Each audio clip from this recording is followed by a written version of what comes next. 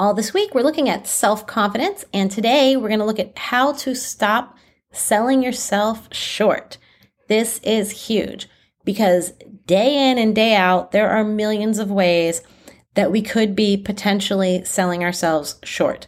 And this is important because every time you sell yourself short, you are placing a vote to your self-confidence saying, I don't matter. I'm not a priority. I don't trust myself. My intuition, my needs, my desires, all not a priority.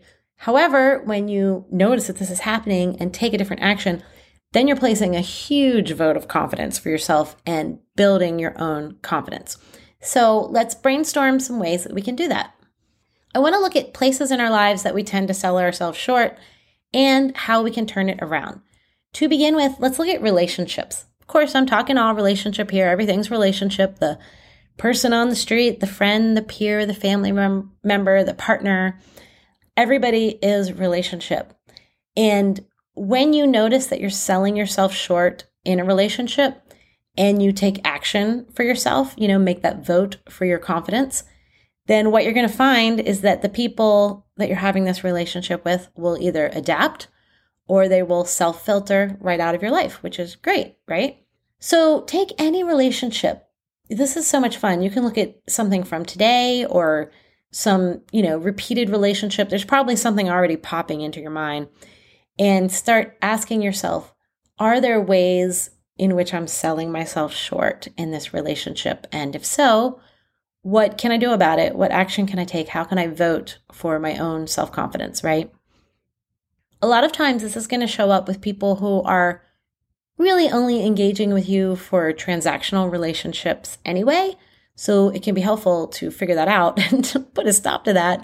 And either, like I said, change the nature of the relationship. People will adapt, or they might self-filter out. And I'm sharing an example with you because this particular example was very pivotal for me in actually developing my own self-confidence and establishing boundaries and prioritizing my own happiness and my own understanding of what's best for me. I had a friend who, every time we'd get together, would spend all of the time gaslighting and gossiping about our other friends. And I know, of course, this is developing terrible, deep neural networks in your brain, perspectives, filters, all sorts of things that I didn't want in my life. And I just felt bad, honestly, about even listening to, even if I wasn't engaging in this type of experience ongoing. It was all the time. And so I took a stand for myself. I started saying, hey, well, what about these people is really working for them? Or how can we help them? Or how can we celebrate good parts about them? And I started to turn the dialogues around. And unsurprisingly, this didn't go over well. It wasn't well received. And that's okay, because I was able to do something that voted for my own trust in myself and in what is best for me, and establish some boundaries in this relationship and stop selling myself short. When we stop selling ourselves short, even in the smallest ways, it can have a really profound impact. And that's why I hope that what I just shared with you illustrates that in letting you know what a big impact it had on me, because it wasn't really just about that one particular situation, that was, I guess, like the beacon for other relationships and areas and ways in which I was selling myself short. And I realized, okay, I have the power and the ability to change this, and that enhanced my own self-confidence. Another great way to stop selling yourself short is to look at your time. How do you spend your time? What do you do all day?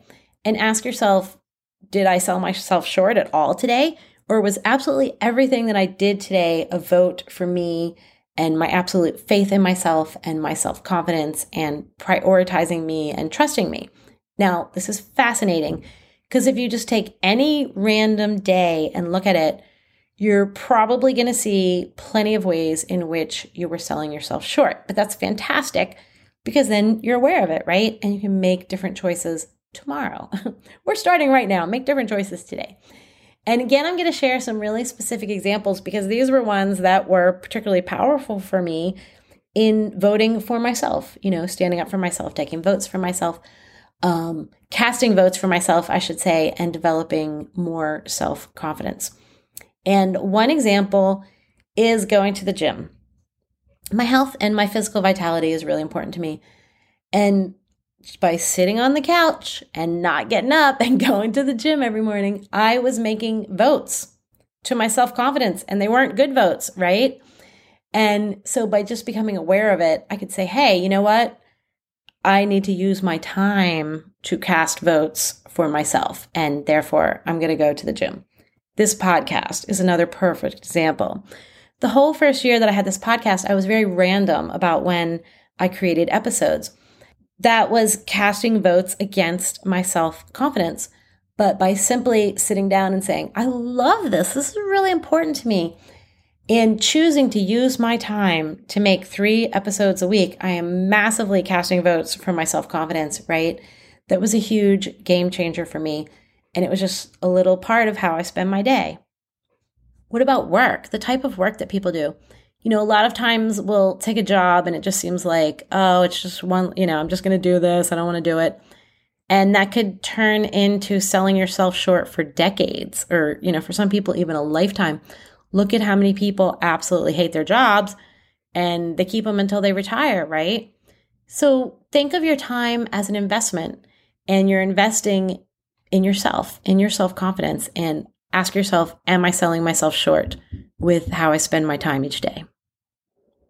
All of these things are votes. Every vote counts, and your self-esteem is definitely listening. So you want to make sure that you vote with your actions and your choices for yourself and for your self-esteem.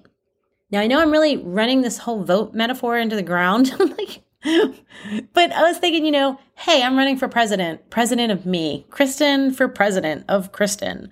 And all I have to do to win is to vote for myself. Pebbles on the pile, my friend. Keep casting those votes. Yes, I'm not going to let this one go. All day long, do things that support and validate and celebrate you, and your self-confidence will rise with that action and those choices.